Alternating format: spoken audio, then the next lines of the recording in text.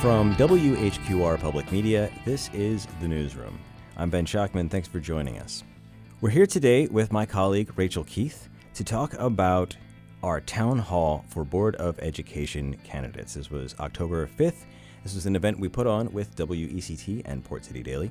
We had 8 candidates, and we got into a lot of issues with them. And if you've had a chance to watch it, it was an intense 90 minutes. So what we're trying to do on this episode of The Newsroom is break down some of the key moments and put some of those comments from the candidates in context and do some fact-checking. And so Rachel Keith is here to help me with that. Rachel, thanks for being here. Thank you. Now, you've put a ton of effort into this, kind of laying out the evening, some of the high points, the low points, the questionable points. So the first thing I want to get into is the candidates talking about Dr. Charles Foust's leadership. That's the superintendent, effectively the board's only employee. Everyone else works for Foust. Foust works for the board. So where should we start? Let's start with incumbent Nelson Bollier. He is up for re-election. He is a CFCC, Cape Fear Community College instructor. He's a former military person, and here he is talking about Dr. Foust's leadership. And when we hired Dr. Foust, the thing I was most focused on was ethics, because you can teach anybody anything, but you can't teach somebody to be more ethical. There have been a lot of wonderful successes under Dr. Foust, including a new strategic plan. He's worked with our county commissioners to help our teachers become the #1 paid teachers in the state. He worked with our commissioners again to make sure that our teachers could move to the front of the line to get vaccinated. So we have to hold him accountable. We have that strategic plan. We have goals. We have a path that we are on right now as a board, and it's Dr. Foust's job to manage that vision and to get us there. But when you hold people accountable, you're not always going to be the most popular guy. So when everybody says, yeah, we have this problem in our schools, we have this problem in our schools, and then Dr. Foust says it, he's not always a warm, cuddly guy, but he's an ethical man, and I think he's the guy to get us to where we need to go. So Democratic candidate Nelson Bollier, he is consistently, when I watch him at these board meetings, telling them to support the decisions of central office. They are the experts, and that includes what Dr. Foust wants for the district. He's acknowledging here, yes, he's not the most amicable person, but he maintains ethics and continues to support his leadership. And you heard him say the buzzword of the night, which was keeping him accountable. And most of the other candidates said that they are going to work to hold him accountable. But we had one candidate, Melissa Mason. She's a Republican candidate, a CFCC, Cape Fear Community College instructor, and she attends a lot of these call to the audiences each month for the board. But this is what she had to say about Dr. Foust. I believe that Dr. Foust needs to be fired. And I've spoken with many individuals within our community who are dissatisfied with his job that he has done. We have plenty of cause to fire him. We just need the will to use it. So I just want to make a quick note here. Mason is talking about legally cause to fire the superintendent because he is a contracted employee.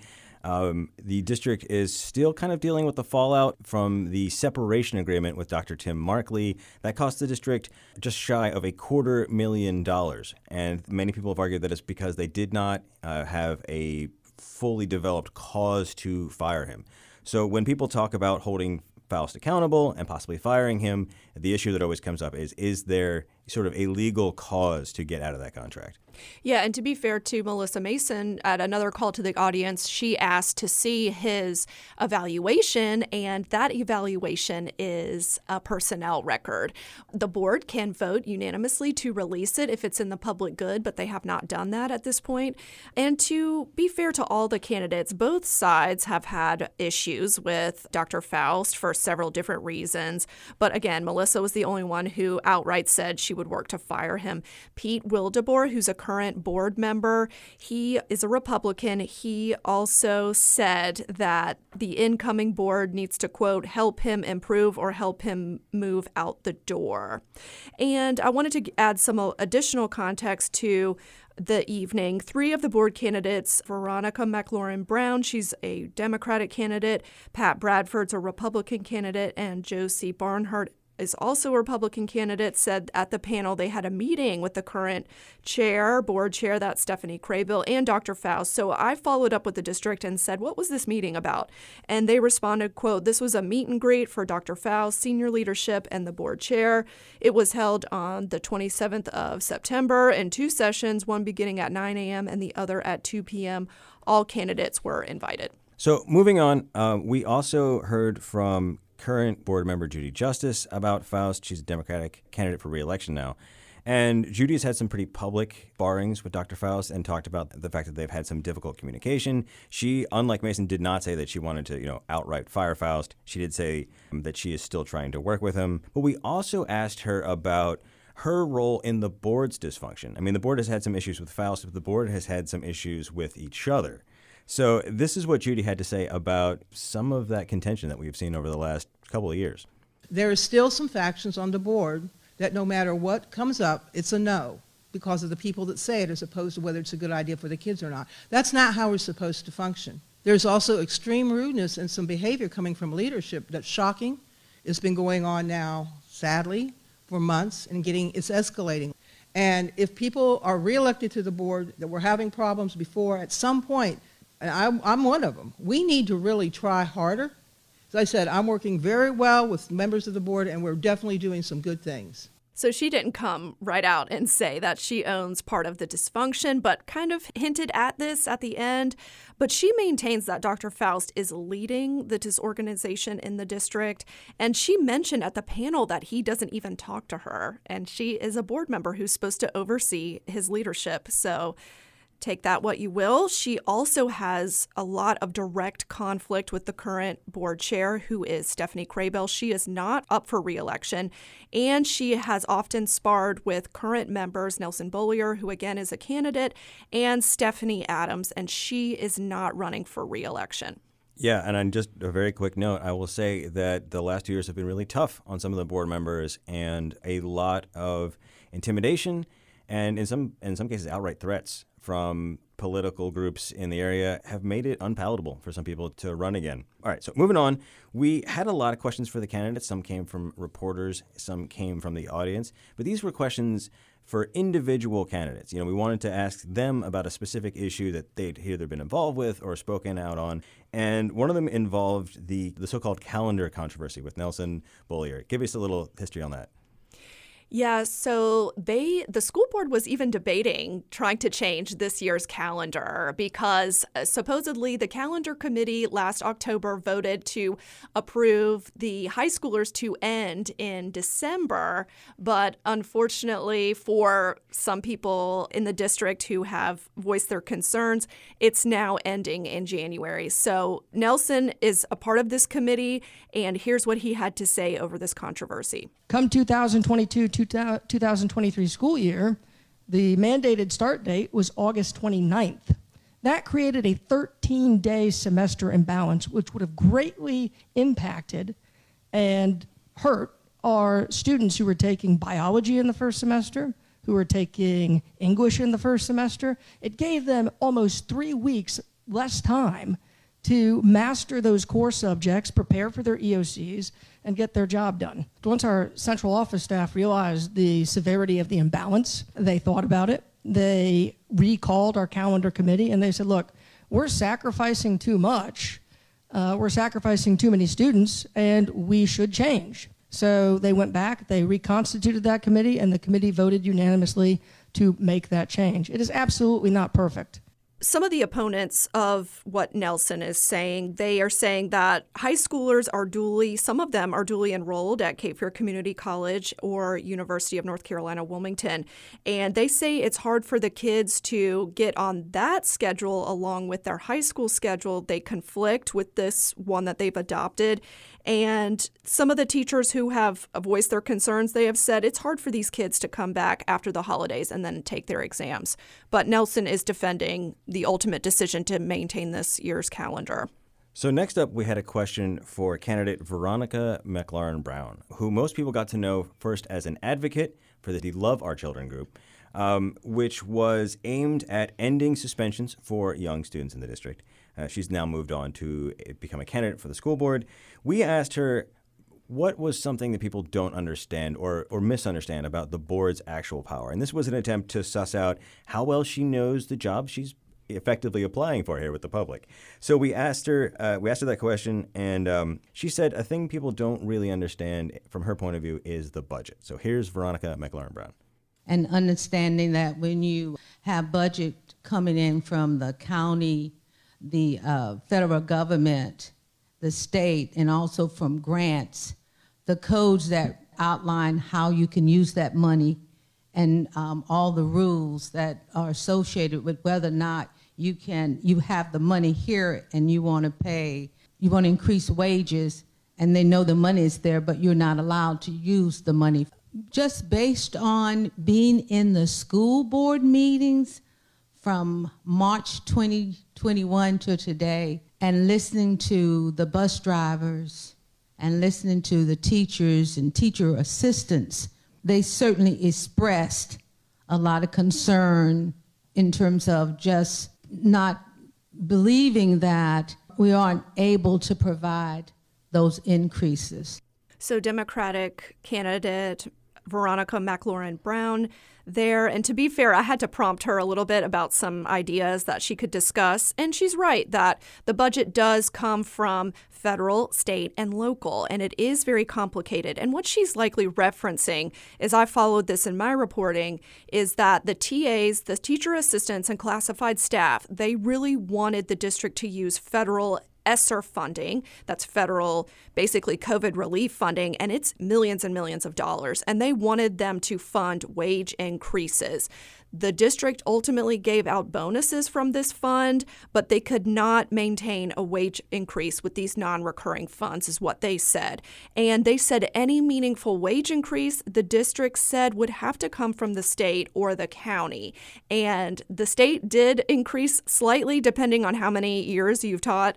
And the county, some of the board members took it to the county commissioners to ask for this, and they said no. Every candidate who is a layperson who comes to any government body has a very steep learning curve, and the budget process is probably the most complicated thing that anyone has to learn with. I think a lot of people in the public were confused, and certainly some people even within those organizations had trouble figuring it all out. Moving on, this was a really interesting question. I believe this was an audience question for Pete Wildeboer. He's a Republican. He's an incumbent. And they asked him how he felt about collective bargaining for teachers. Now, of course, this is not a decision the board can make. And in North Carolina, it's currently against the law for government employees to collectively bargain. Now, you can have unions for, the private industry, but government employees can't unionize. So this is what Pete Wildeboer had to say about that. I came from New Jersey. Don't throw anything at me at this point, but I actually taught 1 year in New Jersey before coming down here, and I remember when I left New Jersey as a football coach, I was making, I don't know exactly, but I came down here for a similar job and was making over $1,000 less per sport. So I think it's very important that we give give our educators the right to get the highest dollar they possibly can, and I would support that. That's a question that would be beyond our realm of influence, but as far as my personal idea, I think that's a great idea. I've heard from several of my colleagues that we are, I think, 47th on the list of paid, as far as comparing to other states. And I think our educators by far do a great job. So I think that they deserve more money. And so this question, Ben, actually came from New Hanover County Association of Educators. And it's not a union, but it is an advocacy organization on the part of teachers and staff. And they do have a lot of sway with some legislators in Raleigh. And it's interesting to know that Pete, who's an incumbent, he's a Republican. He's more or less in favor of collective bargaining. And I will say, in watching the school board deliberations, Pete was adamant about the ask for the county commission for the 17 an hour minimum for classified staff. He's continued to advocate for higher pay for teachers and staff. So Pete this is his record that he's been campaigning on and that he has been doing as a board member. And according to the U.S. Department of Education, the most recent data on teacher salaries, North Carolina in comparison to other states, they just have data from 20 to 21 school year. And currently from that list, North Carolina ranks 34th in the country country for teacher pay at $54,392. So people look at different rankings and scales, and sometimes they look at veteran teachers versus beginning teachers. So I went straight to the Department of Education to get this number. We can say we've seen this over the last couple of years. The pandemic has shifted the conditions of labor and how people get compensated. So these numbers are changing all the time as every state tries to deal with it in its own way. And in many cases, each county within each state.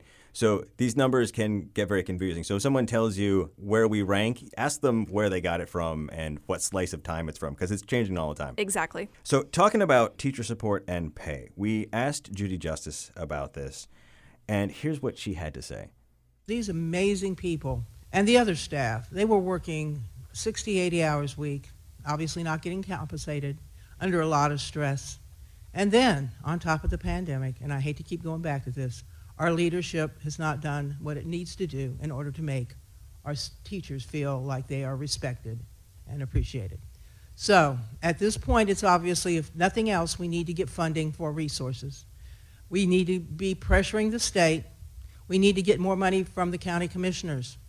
We right now are the 5th wealthiest county in the state. We also have $1.5 billion sitting in the bank from the hospital sale and $388 million in an emergency fund that they refused to touch, even though it was promised to them at the time of the sale to schools, the public schools. So we need, honestly, at this point, possibly new people on the county commissioners. We need new people possibly in Raleigh. So according to a recent study that you and I looked at on investment income, property value, and per capita income, New Hanover County ranks 8th in the state for this wealth. And Ben, you've been doing a lot of research on the hospital sale money, so why don't you go ahead and take that one? Yeah, this is something Judy Justice has brought up several times during board meetings and during our primary election coverage. So just to lay out the facts here.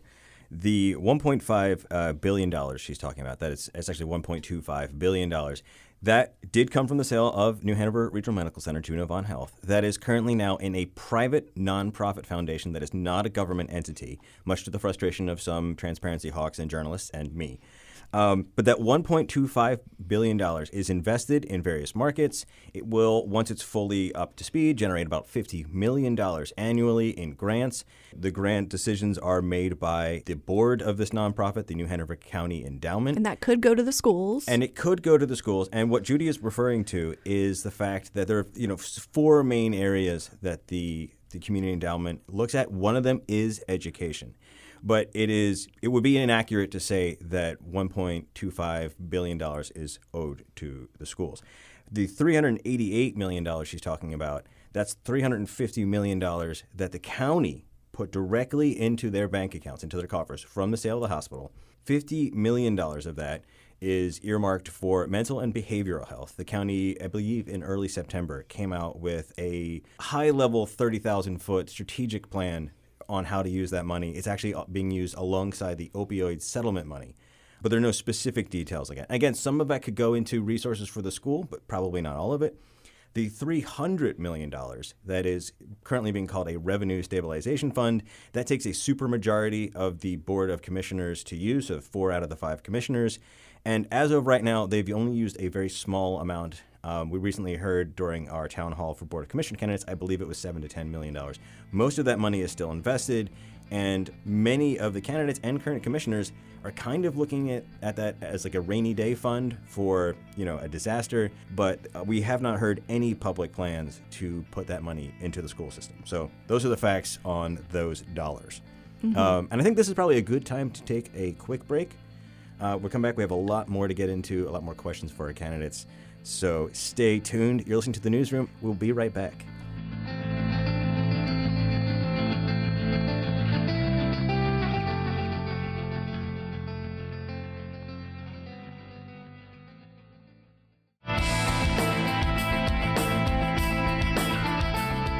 Welcome back to The Newsroom. I'm News Director Ben Shockman here with my colleague Rachel Keith, and we are digging into our recent town hall for Board of Education candidates. So, next up, Dorian Cromartie. First, tell us a little bit about Dorian, Rachel. Dorian has campaigned on his work volunteering in the public schools, and that is mainly at Rachel Freeman. That is a family member of his, and he served in the military like Nelson Beaulieu, and now he is a Democratic candidate for the new Hanover County Board of Education. And we asked him, he's been pretty vocal about bus driver pay and classified staff pay. So let's hear what he had to say about that.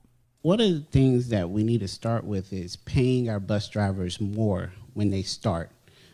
We also have to look at the fact that the cost of living here costs for $21 an hour. I think that we also need to start looking into paying for our bus drivers to become bus drivers, meaning that we will pay for the training, we will contract you out for X amount of years to retain you, and then get them in turn to recruit other people to be bus driver aides while they're driving, and then those bus driver aides can then in turn also become bus drivers. I mean, if you want someone to work for you, you have to give them a reason to. A lot of people are not becoming bus drivers, would like to become bus drivers, but the cost to do the training is too expensive. $300 is a lot. So I reached out to the district to ask them about this specifically, and they said, quote, they cover the upfront cost of becoming a bus driver. Candidates are only responsible for $30 upfront, which is later reimbursed. This is the fee that has to be paid at the Department of Motor Vehicles.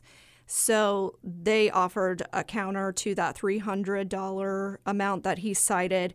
And this livable wage, it's really interesting. We have discussed this ad nauseum, that it's really hard to decide what a livable wage is because you have to put in the number of adults in that household and the number of children in that household. So depending on who's in that household, this dictates a livable wage. But I often hear that people use MIT's livable wage calculator. You can put in the city of Wilmington, you can put in New Hanover County. Also, Cape Fear Collective has done a lot of work on trying to understand what people need to be paid to work in this community. Yeah, and again, like, teacher pay, like any other statistic like this, it's changing all the time. As we've reported elsewhere, rents in the New Hanover County and southeastern North Carolina area have recently been adjusted upwards by around 20 to 25, and in some cases 30%, meaning some people saw their rent jump by $200 to $300. Obviously, that has a huge impact on what a livable wage is. So again, when someone quotes you a stat, ask them exactly where they got it from and what slice of time it was from. And Dorian, his point here too was that, this is such an important part of the education puzzle, and I'm paraphrasing him here. Basically, you could have the best school in the world. If you can't get your kids there on time, what's the point? So we had another question for Dorian Cromartie, and this was about an issue we have heard and talked a lot about here at WHQR, and that is safety and mental health in the schools. So here's what he had to say. So one of the things they have already done is having one point of entry at the schools. Another thing we could work on is providing more exterior cameras at the schools. Another thing we could also work on is our relationship with our SROs and our mental health workers. I think that an SRO should be the last resource in any situation at the schools. I think first that we should provide mental health counseling for our students. And then we also need to probably get a little bit involved with the home life as well.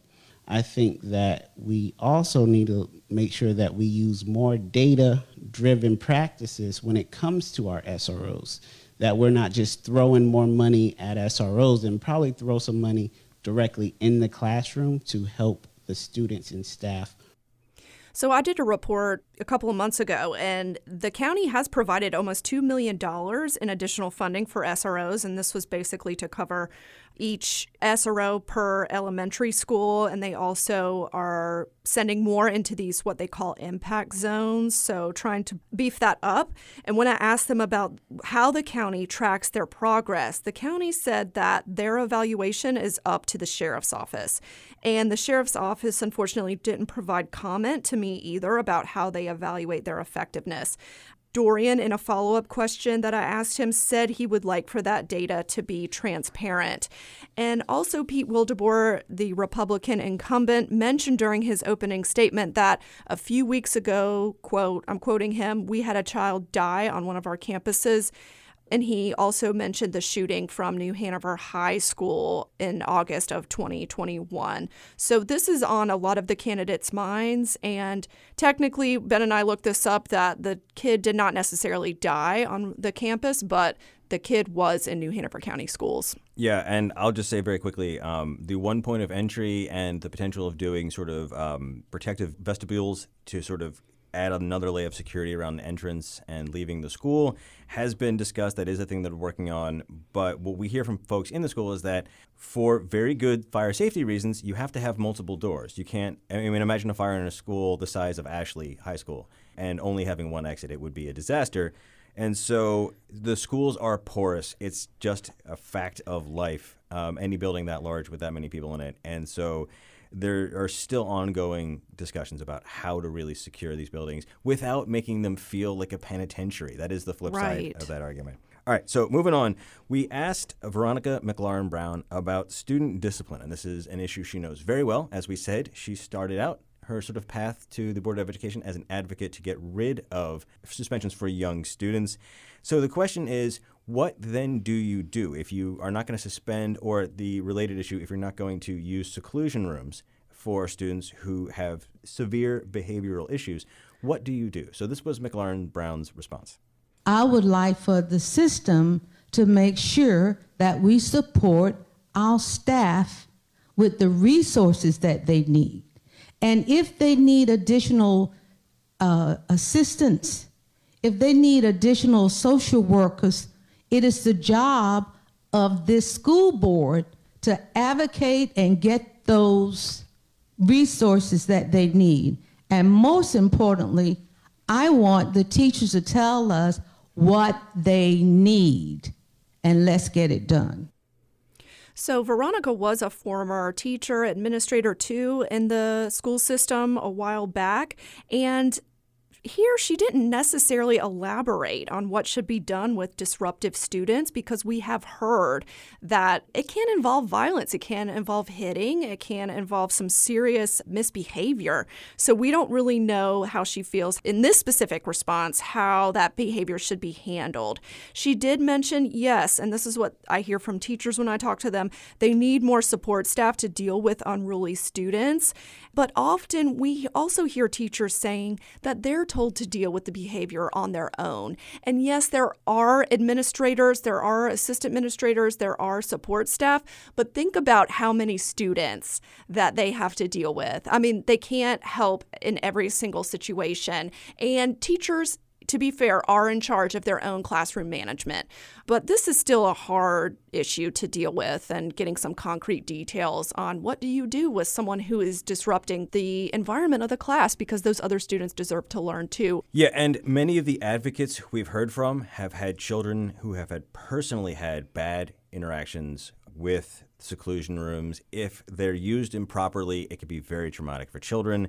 And we have seen them use very strong language towards the board for not completely eliminating this process. Nelson Beaulieu spoke about this briefly, saying, it's hard to be called a monster. I'm paraphrasing here, but it's hard to be vilified for this. I will say it's easy to see how a parent in that situation would be very, very passionate. And it's also easy to see how a teacher could be in a very difficult situation without any other recourse of what to do with a student like that. I will say, having looked around the state at some other counties that use this practice, and some are facing lawsuits for it, New Hanover County has been more open about the conversation. It doesn't mean they necessarily have the solution, but they have been more transparent about the struggle to deal with it. So yes, and all of the board candidates, that is their end goal. Even Republicans and Democrats are pretty much on the same page. And it looks like there might be a likely vote on ending this practice this year. Yeah.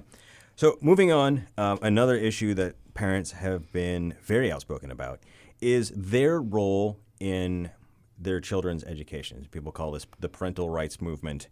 And Josie Barnhart, she is a Republican candidate running for the school board. She has been very outspoken about this. So here's what she said about how she feels about parents not being involved enough in the curriculum. And in the curriculum committee, it was brought up by our educators, how are we going to ensure consistent, unbiased teaching is occurring? Okay, so there is absolutely an element of concern of that, yet parents don't have access.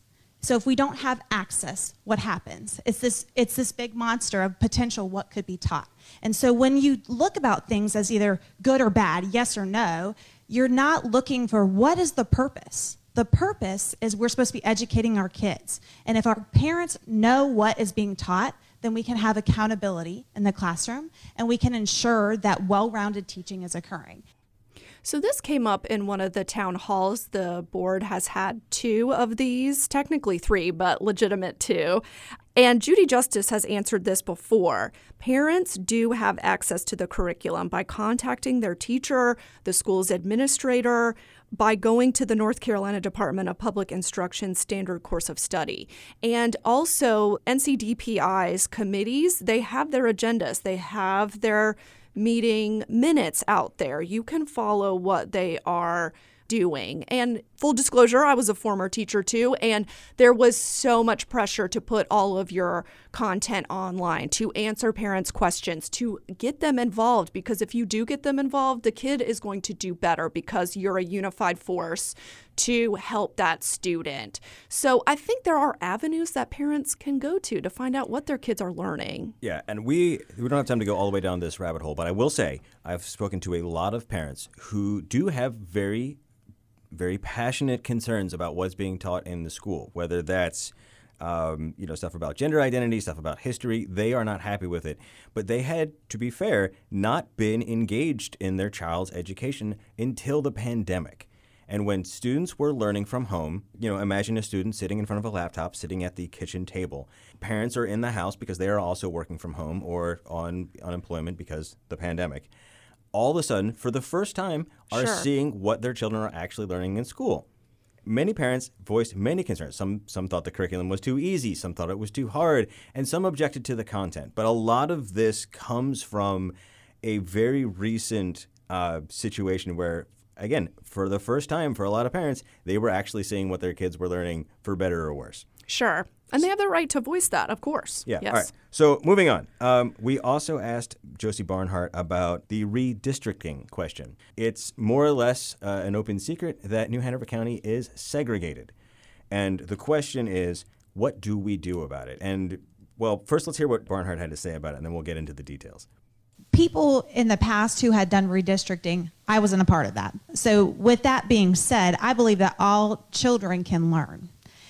When you hold kids accountable to the highest standard, that's what they're going to rise up to become. What I've seen happen over the last few years, it's been very evident, is a shift.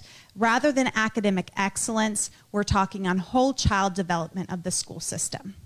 When you open that door, what you are doing, schools are now responsible for something beyond academics. We have 5 failing schools and 8 D schools right now. To change that role of schools to now, in addition to the horrible academics that we are currently setting, you're also in charge of developmental needs of all children. I think we're setting up a lot of parents and teachers to not be successful. And yes, I did fact check this. She's right. The district does have 8 D schools and 5 F schools. She's referencing Port City Daily's coverage of the recently released North Carolina Department of Public Instruction's accountability report. This came out in September. And what this report shows is that these low-performing schools have larger pockets of low-income students. And her response didn't address redistricting to address those inequities necessarily, but she just said you need to have a higher standard for all students and that teachers shouldn't have to focus on this whole child development, but just focus on academics, and that would potentially change the situation, according to Josie. Yeah, and again, another issue for a whole other podcast, but the conversations we've had with educators in the past, including yourself, Rachel Keith, that's is right. One of the issues is segregation is about race, but it's also about income level, and lower income students tend statistically to have more ACEs, adverse childhood events. These students require more help in the classroom. And the more of them you put together in a classroom, well, you've seen what happens when children misbehave. If one kid misbehaves, it's a little bit like popcorn, right? So those classrooms with a higher concentration of low-income students who, because of a lot of historical issues, including systemic racism, structural racism, tend to be minorities, Black and Hispanic, when you concentrate them in a classroom, it is more difficult for the students, and students' performances fall. So the traditional way of fixing this, sometimes at the order of the United States Supreme Court, has been to redistrict, to send kids from low-income minority neighborhoods to other districts, to make sure you have a more equitable mix of races and income levels in every classroom. The question that Barnhart is kind of getting at is, do you need to redistrict, or can you provide additional resources or change the way you're teaching in an individual classroom to get better results? So one way to do that would be a lot more resources for in-class support. The counter argument that we have heard from instructors is that without whole child development, without some kind of emotional learning about how to manage your emotions and how to deal with life, those kids are going to have issues in the classroom. It's going to interfere with their learning process, and it's going to interfere with their peers' learning process. Yeah, so and it's about focus. Yeah. Exactly, yeah. And it's very complicated. So credit where it's due. Barnhart had 90 seconds to respond to an issue that we could talk about for hours. All right, moving on, but still talking about this issue of what's actually being taught in the classroom. This is no secret. This has been part of the, let's just call it the culture war over how students are being taught and what they're being taught. Pete Wildeboer was asked about comments he's made about critical race theory. So here's Pete Wildeboer. Well, if you remember, that came up in the June meeting before, where our superintendent stood up and said, we are not teaching CRT. And I brought up the fact that Brunswick County actually passed a policy blocking CRT. The state government actually had two different laws put in front of the governor, which he vetoed, that said we will not teach CRT.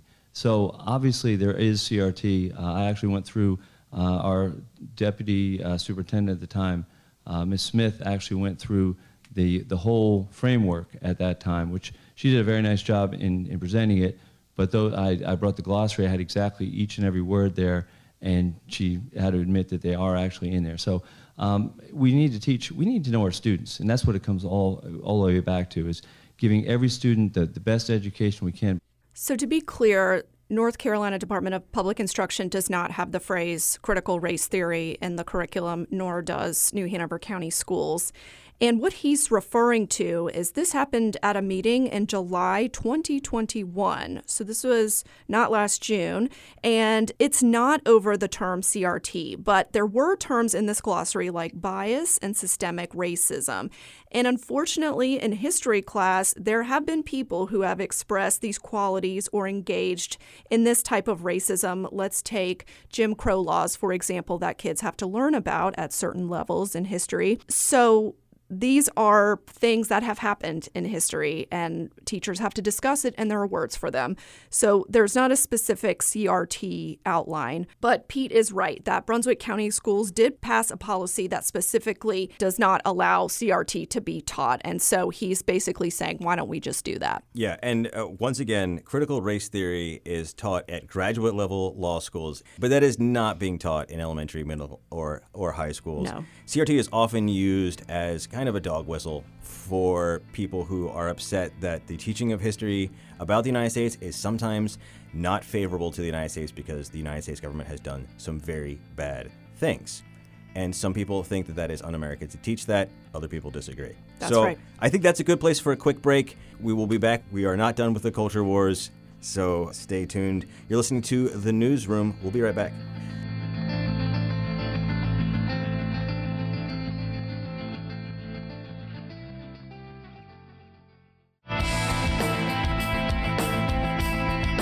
Welcome back to The Newsroom. I'm News Director Ben Schockman here with my colleague Rachel Keith, and we are unpacking our town hall for Board of Education candidates. Before the break, we were talking about Pete Wildeboer and his concerns over CRT and what CRT really is and what some people are kind of alluding to when they say CRT. There's also social emotional learning, which sometimes gets thrown in the same bucket of CRT, especially from conservative critics of modern public education. And we asked candidate Pat Bradford about this. She's a Republican candidate. She's the owner and publisher of Riceville Beach magazine, a grandmother and a mother, and she's been a guardian ad litem and some other volunteering work. We asked her about social emotional learning, which is something that she has spoken about in the past. Now, this is from June 2021, where she was speaking as a concerned resident and a parent and a grandparent at the call to the audience at the New Hanover County Board of Education. So here's Pat Bradford, and just a quick note, she uses some language here that some people might find insensitive. My name is Pat Bradford, researching social emotional learning, equity, diversity, and inclusion. I felt the pain of the oppressed, the black man, the red man, the yellow man. My body was my own. No government was going to tell me what I could do and could not do. I didn't respect the sanctity of marriage. I didn't respect the nuclear family. Sound familiar? Sounds a lot like EDI, SEL, and CRT. No matter what you call it, this curriculum is the same. And you may be sold out to it. You may have approved its adoption. You may have signed the contract already. You may be implementing it. But know this, we the people are not with you. Open your minds here. You're being deceived. And I beg you to reconsider. Reject this intolerant and basically evil curriculum. So this isn't her entire 2-minute speech, but a majority of it. You can go to the district's YouTube page to watch this June 2021 speech. It's at the timestamp 404. Okay, now let's fast forward to how she responded to her comments at this meeting during the panel when I asked her about it last week. I don't remember saying those words exactly the way you've quoted them. Yeah, if you go to that meeting at 404, the timestamp's there. Okay. I am a big proponent of the 4 core subjects: reading, writing, math, and civics. Social emotional learning is taking the place of our core subjects, our traditional education. I have said that many times. I don't use the word CRT because it's such a broad umbrella for the things that are happening in the schools. But I do think that devoting 15 minutes every day in the curriculum for social emotional feelings would be better spent teaching children to read. So I did reach out to the district about their curriculum on social emotional learning. And if you go to their main curriculum page, there's no mention of social emotional learning on this page. There is a page dedicated to this, though, that these are interventions that are woven into classroom management. And there is no mention of this instruction taking place of academic work, nor a specific time frame for this instruction. Teachers do continue to teach the core subjects. It's not replacing any of these that she's mentioning. And you did hear her use the word CRT. And when I asked her to define, this was a follow-up, what social emotional learning is, she said she's still researching it, but previously she said she'd already done her research and didn't provide a definition. She did say that feelings are, quote, awesome, and that there needs to be more mental health supports available to students.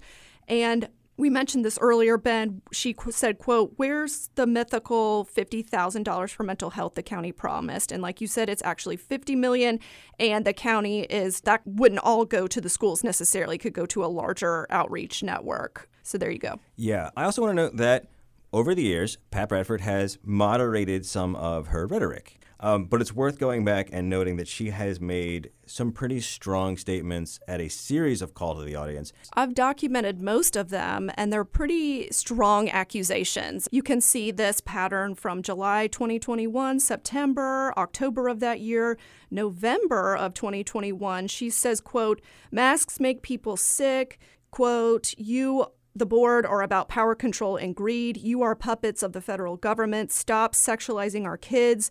Stop teaching them anti-American values. It's time to stop the anti-white, anti-Christian, and anti-family curriculum. She said, it's time to stop. We have your number. And there's this roarous applause. And then in both July and August of 2022, this year, during these public comment periods, she read explicit material out of context from All Boys Aren't Blue, and then another time out of Darkness. And Ben, you've followed this. Yeah, we've done some reporting on allegations that there is illegally obscene material in the schools. The sheriff's office actually conducted an investigation of 9 books after they received a parent complaint. District Attorney Ben David basically told law enforcement that there wasn't legal grounds to prosecute, and it's completely understandable that parents would have concerns about the material in the schools. In fact, Ben David himself said he might have concerns about the kind of material that he was looking at, but it's not illegal. The First Amendment and state law does protect it. And one of the key issues here when you're looking at the law is that you're looking at the literary merit of a work. You're looking at the entire work. The example I have often used is that if you were to just show children a graphic scene of nudity and violence from, say, Schindler's List, that would be extremely problematic because those scenes only make sense in the broader context of the artistic work. So by taking one particular section out of context, pulling it out of the book, and just reading that for shock value, I think that's a disingenuous representation of what the book is about. This is a complicated subject, probably for an entire other episode of The Newsroom, but that's what I could say for now. So I want to move on to Melissa Mason.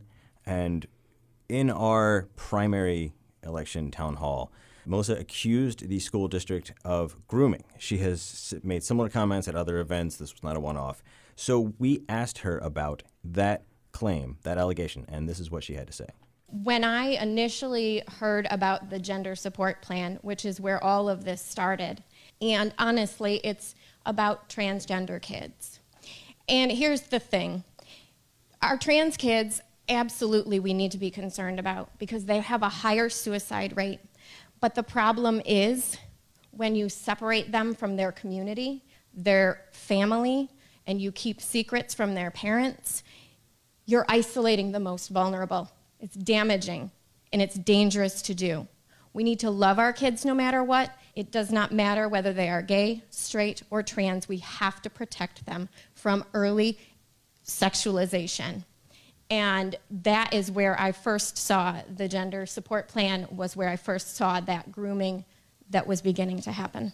So a couple things I want to say about this. First, the district is no longer using that gender support plan, and that is, in my opinion, largely to do with appearance of a New Hanover County mother on the Candace Owens show. She called out Title IX coordinator Jarrell Lewis by name, which was probably uncomfortable for him, put a lot of pressure and public scrutiny on the district. The gender support plan was designed to basically navigate between two rocky shores. So it's for situations where you have a student whose gender identity has changed or is different than what their family or birth certificate says, and they're not getting support from their family. If a student is getting support from their family, it's kind of it's less of an issue. It's not a non-issue, but it's less of an issue. So what do you do if you've got a student who says, my gender identity is female and my parents don't support me?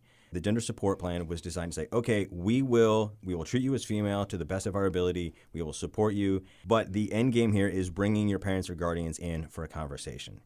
And this was represented as keeping secrets from the parents. And I think that is a misrepresentation because the end goal was bringing the parents and guardians in to have that conversation. But if you take it and take a slice of time at a certain point of time, the district might be treating a student a way that it was not telling the parents or guardians about.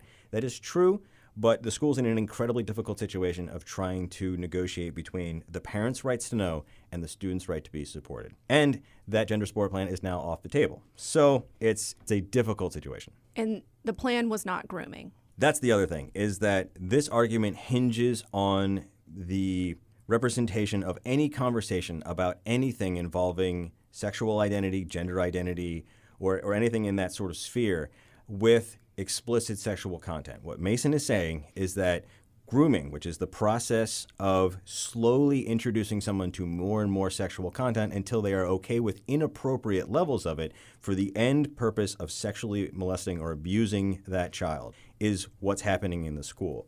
And to say that having a conversation about gender identity with a student is the same as what Michael Kelly did, the now convicted former New Hanover County teacher, is disingenuous at best. And I bring up Michael Earl Kelly because there is something to what some of these candidates say about not trusting the district. Candidates, as you've pointed out, Rachel Keith, on both sides of the aisle have accused the district of being secretive, of not being transparent, of misinforming people, and historically that has been true. The county is currently dealing with the fallout from that in court right now, and it has had no shortage of negative news coverage of the bad actions it has taken. So there is an earned distrust of the district. But what we are seeing is people in the public sphere, in some cases candidates, weaponizing that very legitimate mistrust for their own purposes. So yes, the school was not honest about things in the past. That doesn't necessarily mean that any accusation made, whether it's Judy Justice or Pete Wildebart, is necessarily true. Yeah, the facts have to bear this out for the grounds of the mistrust. Yeah. So that's just about all the time we have for this edition of The Newsroom. So, Rachel Keith, thank you so much for being here. Thank you. Thanks also to our technical team, Ken Campbell and Jonathan Furnell. If you missed any part of this program, you can find it at whqr.org or find it as a podcast pretty much everywhere you can find podcasts. If you have thoughts or comments about today's show or ideas for a future episode, email us at newsroom@whqr.org. I'm Ben Schachman, reminding you that early voting runs from October 20th to November 5th, and the general election is on November 8th. Thanks for listening, and I hope you'll join us for the next edition of The Newsroom.